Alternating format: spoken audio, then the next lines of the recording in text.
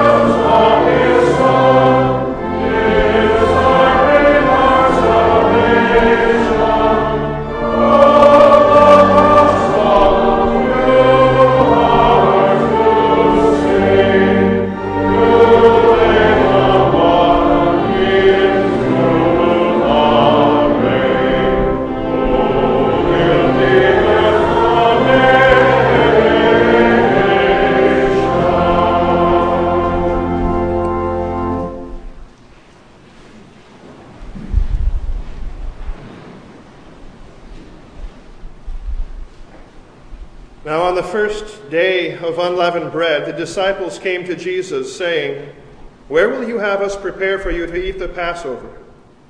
He said, "Go into the city to a certain one and say to him, 'The teacher says, my time is at hand. I will keep the Passover at your house with my disciples.'" And the disciples did as Jesus directed them, and they prepared the Passover. When it was evening, he sat at table with the 12 disciples, and as they were eating, he said, "Truly, I say to you, one of you will betray me." And they were very sorrowful, and began to say to him one after another, "Is it I, Lord?" He answered, "He who has dipped his hand in the dish with me will betray me. The Son of Man goes as it is written of him, but woe to that man by whom the Son of Man is betrayed. It would have been better for him if that man had not been born." Judas, who betrayed him, said, "Is it I, Master?" He said to him, "You have said so."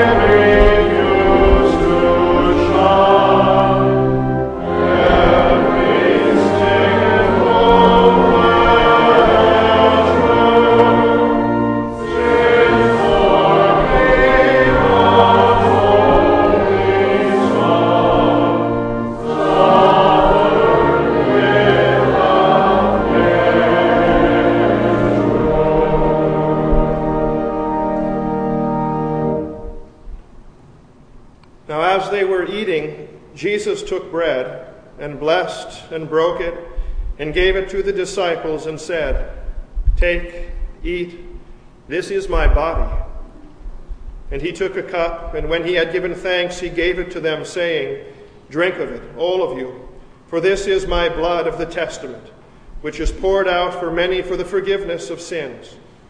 I tell you, I shall not drink again of the fruit of the vine until that day when I drink it new with you in my Father's kingdom."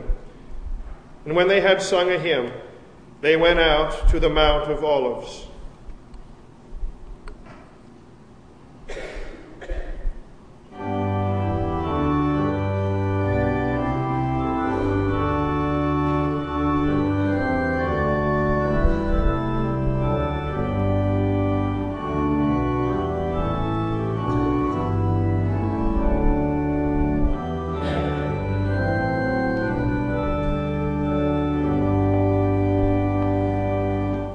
Oh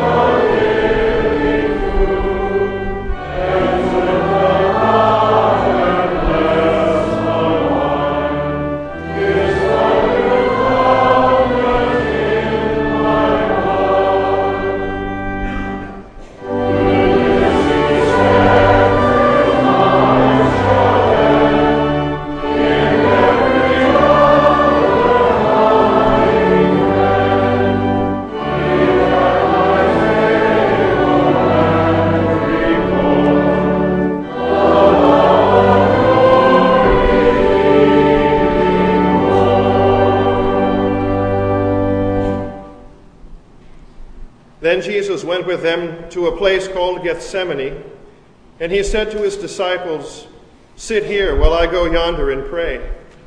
And taking with him Peter and the 2 sons of Zebedee, he began to be sorrowful and troubled. And then he said to them, "My soul is very sorrowful, even to death.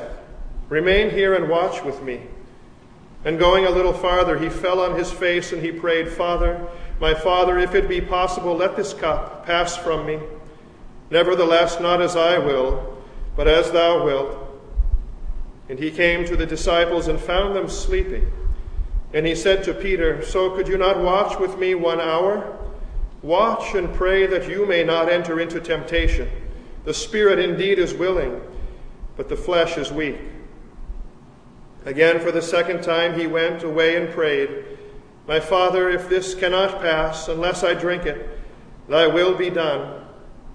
And again he came and found them sleeping, for their eyes were heavy. So leaving them again, he went away and prayed for the 3rd time, saying the same words. Then he came to the disciples and said to them, "Are you still sleeping and taking your rest? Behold, the hour is at hand, and the Son of Man is being betrayed into the hands of sinners. Rise, let us be going. See, my betrayer is at hand."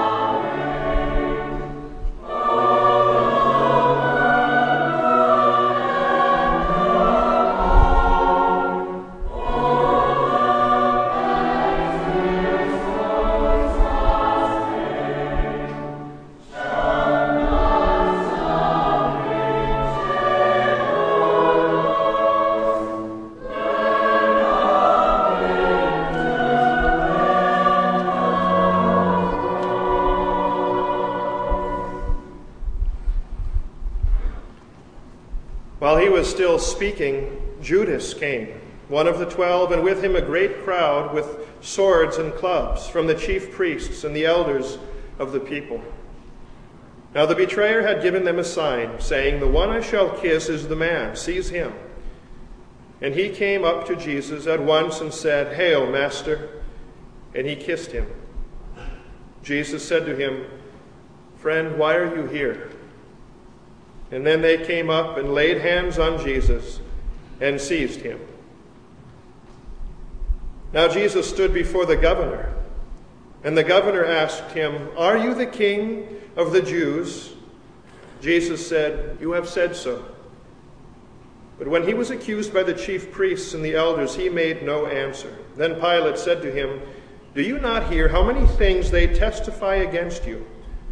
But he gave him no answer, not even to a single charge, so that the governor wondered greatly. Now at the feast, the governor was accustomed to release for the crowd any one prisoner whom they wanted. And they had then a notorious prisoner called Barabbas. And so when they had gathered, Pilate said to them, "Whom do you want me to release for you, Barabbas or Jesus, who is called Christ?" For he knew that it was out of envy that they had delivered him up. Besides, while he was sitting on the judgment seat, his wife sent word to him, "Have nothing to do with that righteous man, for I have suffered much over him today in a dream." Now the chief priests and the elders persuaded the people to ask for Barabbas and destroy Jesus. The governor said to them, "Which of the two do you want me to release for you?" And they said, "Barabbas." Pilate said to them, "Then what shall I do with Jesus, who is called Christ?" They all said, "Let him be crucified." And he said, "Why? What evil has he done?" But they shouted all the more, "Let him be crucified." So when Pilate saw that he was gaining nothing, but rather that a riot was beginning, he took water and washed his hands before the crowd, saying, "I am innocent of this man's blood. See to it yourselves." And all the people answered, "His blood be on us and our children." Then he released for them Barabbas, and having scourged Jesus, delivered him to be crucified.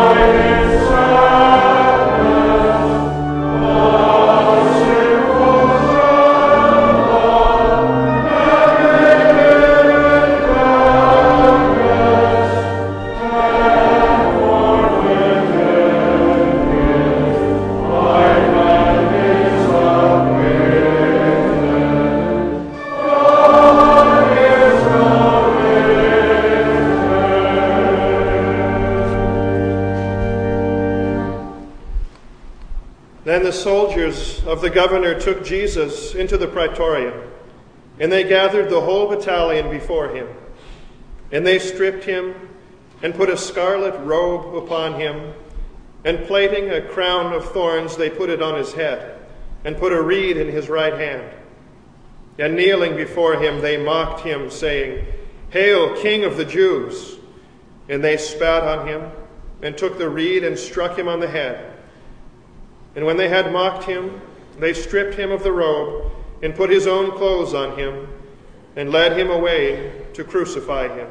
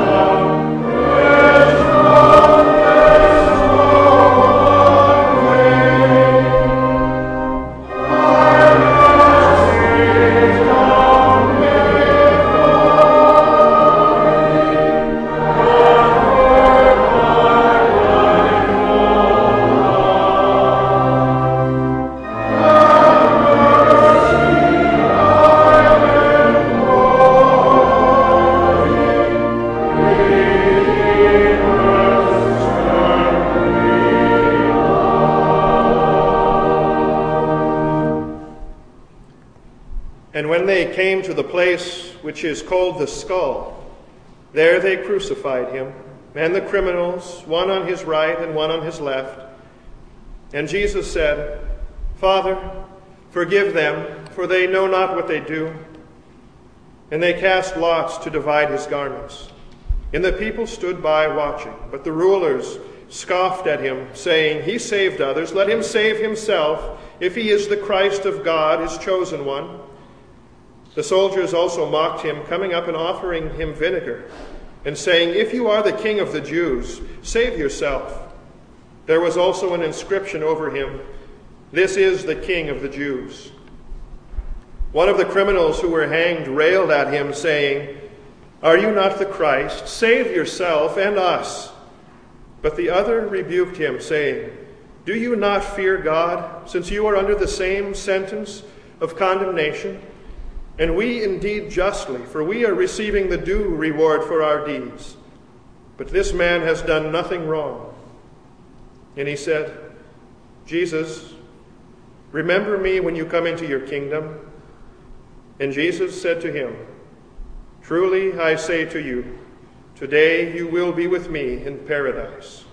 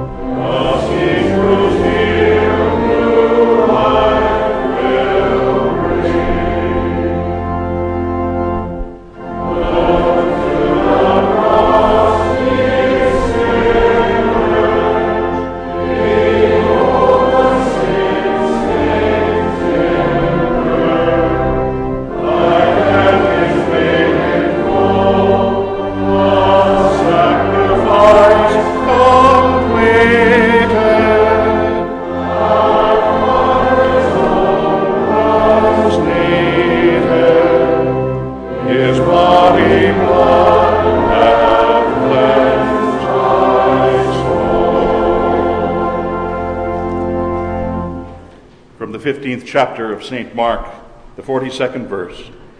This all happened on Friday, the day of preparation, the day before the Sabbath. Our text.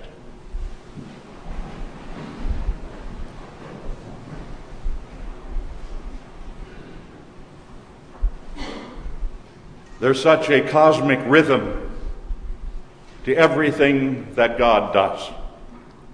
There's such a holy cadence. We could call it a divine consistency to everything that he does as he works in our world, whether the work is that of creating the world or that of saving the world. And so it was on a great and a holy Friday, the 6th day of creation, that God created man as the crown of his creation. A Friday when God gave man, made in his own image, to rule over the world and to govern the world. A Friday when he completed all that he had done for the world and in making the world, creating the world. And Scripture tells us that God saw all that he had made, and he said on a Friday, "Behold, it is very good." The first Friday ever. And it was a very good Friday. The first of many Good Fridays in Eden, which would have come and gone under those same wonderful words. It's a good Friday, very good, a good that is completed even in the creation of Eve, who would then become one with Adam and share every Good Friday with him and with their God as the perfect primal pair. Good until they were good no more. Good until man's sin took the good out of God's Good Fridays. Good no more because Adam and Eve sinned. And that sin of Adam and Eve, like an inherited disease, spread to everyone else and claimed Cain and Abel and Seth and Enosh and Jared and Methuselah and Lamech, the father of Noah, and all born human inhabitants of all the earth, including the patriarchs Abraham and Isaac and Jacob and all of their descendants and all of the prophets and those who came after them and the apostles and the church fathers and all of the saints of all of the ages, and you and me and yours and mine and every child born of every man and woman, sinners all. Sinners all. Every one of us. For all have sinned and fallen short of the glory of God, Scripture says. There is none who is righteous, no, not a single one, it says. Not you, not me, no one, it says, who is good. Not one of himself who can say, I'm not guilty, I'm not a sinner, not me. We were, by nature, children of God's wrath, like the rest of mankind, so says the Holy Apostle Paul. That's what ruined God's Good Fridays. Our sins. Our private sins known only to us and to God. Our public sins known to us and to God, and unfortunately to all too many. That's what ruins your Fridays. As far as that goes, that's what ruins your Saturdays and your Sundays and Mondays and Tuesdays and Wednesdays and Thursdays too. Sin.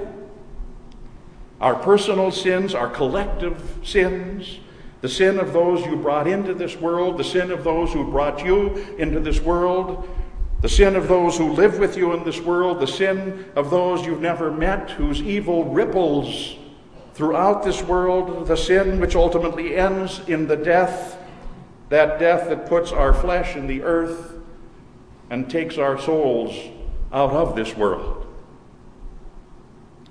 You see, those sins, ours and those of others, took the good out of God's Good Fridays. Just as they took the good out of everything and anything that they touch in our lives, even the breath of life that God first breathed into our kind on that first Good Friday. Sin ultimately takes the breath of life right out of us. And that's why from the last Good Friday in Eden to that Friday we commemorate tonight, the good was gone from Friday. But then on this day, this great Friday, this Holy Friday, that Friday that appeared at first glance to be the worst and the most despicable and horrible Friday that the world had ever known, as sin took its terrible toll upon the good but the crucified Son of God, on that Friday when at noon the sun hid its face and deep darkness overshadowed its light, on that Friday when the earth groaned in grief and shook and shuddered in shame at the sight of its Creator being crucified by the crown of his creation, on that Friday upon which the very Son of God became your sin for you, on that Friday when he suffered the blow that divine justice demanded for the sins of all the world, on that Friday, through the redeeming and the bloodletting work of his only begotten Son, God the Father put his good back into Friday. Friday, the day of the week upon which he made man, and Friday, the day of the week upon which he saved man. As he took the evil that man intended and he turned it into the good that only God can do. And so it is once again, as it had first been, a very good Friday indeed. Good. Good because on the sixth day of the week, known in Greek as Paraskue, preparation it means, a day of preparation, Jesus, the Son of God, did only that which God in the flesh himself could do, as he did all that needed to be done to prepare you for your eternal Sabbath rest with God. All that needed to be done to prepare you for that Sabbath rest has been done by Christ on a Friday. There's nothing that you can do. There's nothing that I can do. There's nothing that collectively we all could do to add anything at all to what Jesus Christ has already done for us. And that's why he cried out in a loud voice, and he said, "It is finished." It's finished. Full payment for your sin has been totally made. You can only insult the sanctity of the sacrifice by suggesting in any way, shape, or form that sacrifice is any way, shape, or form incomplete, and that you have something, even be it the smallest thing, to add to it. It is completion, Jesus said. It is finished. Creation, finished on Friday. Salvation, finished on Friday. Our sin, finished on Friday. Satan, finished on Friday. Hell, finished on Friday. Eternal life, prepared for us on that Friday of all Fridays. And God saw all that he had done, and it was good. It was very good. And that's why we call it Good Friday. In the name of the Father, the Son, and the Holy Spirit. Amen.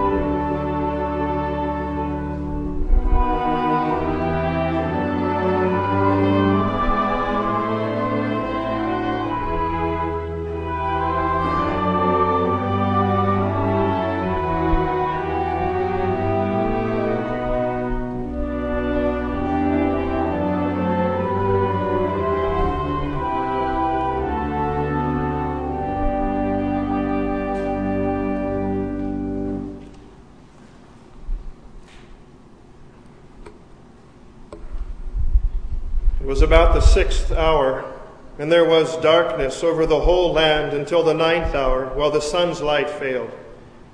And the curtain of the temple was torn in two.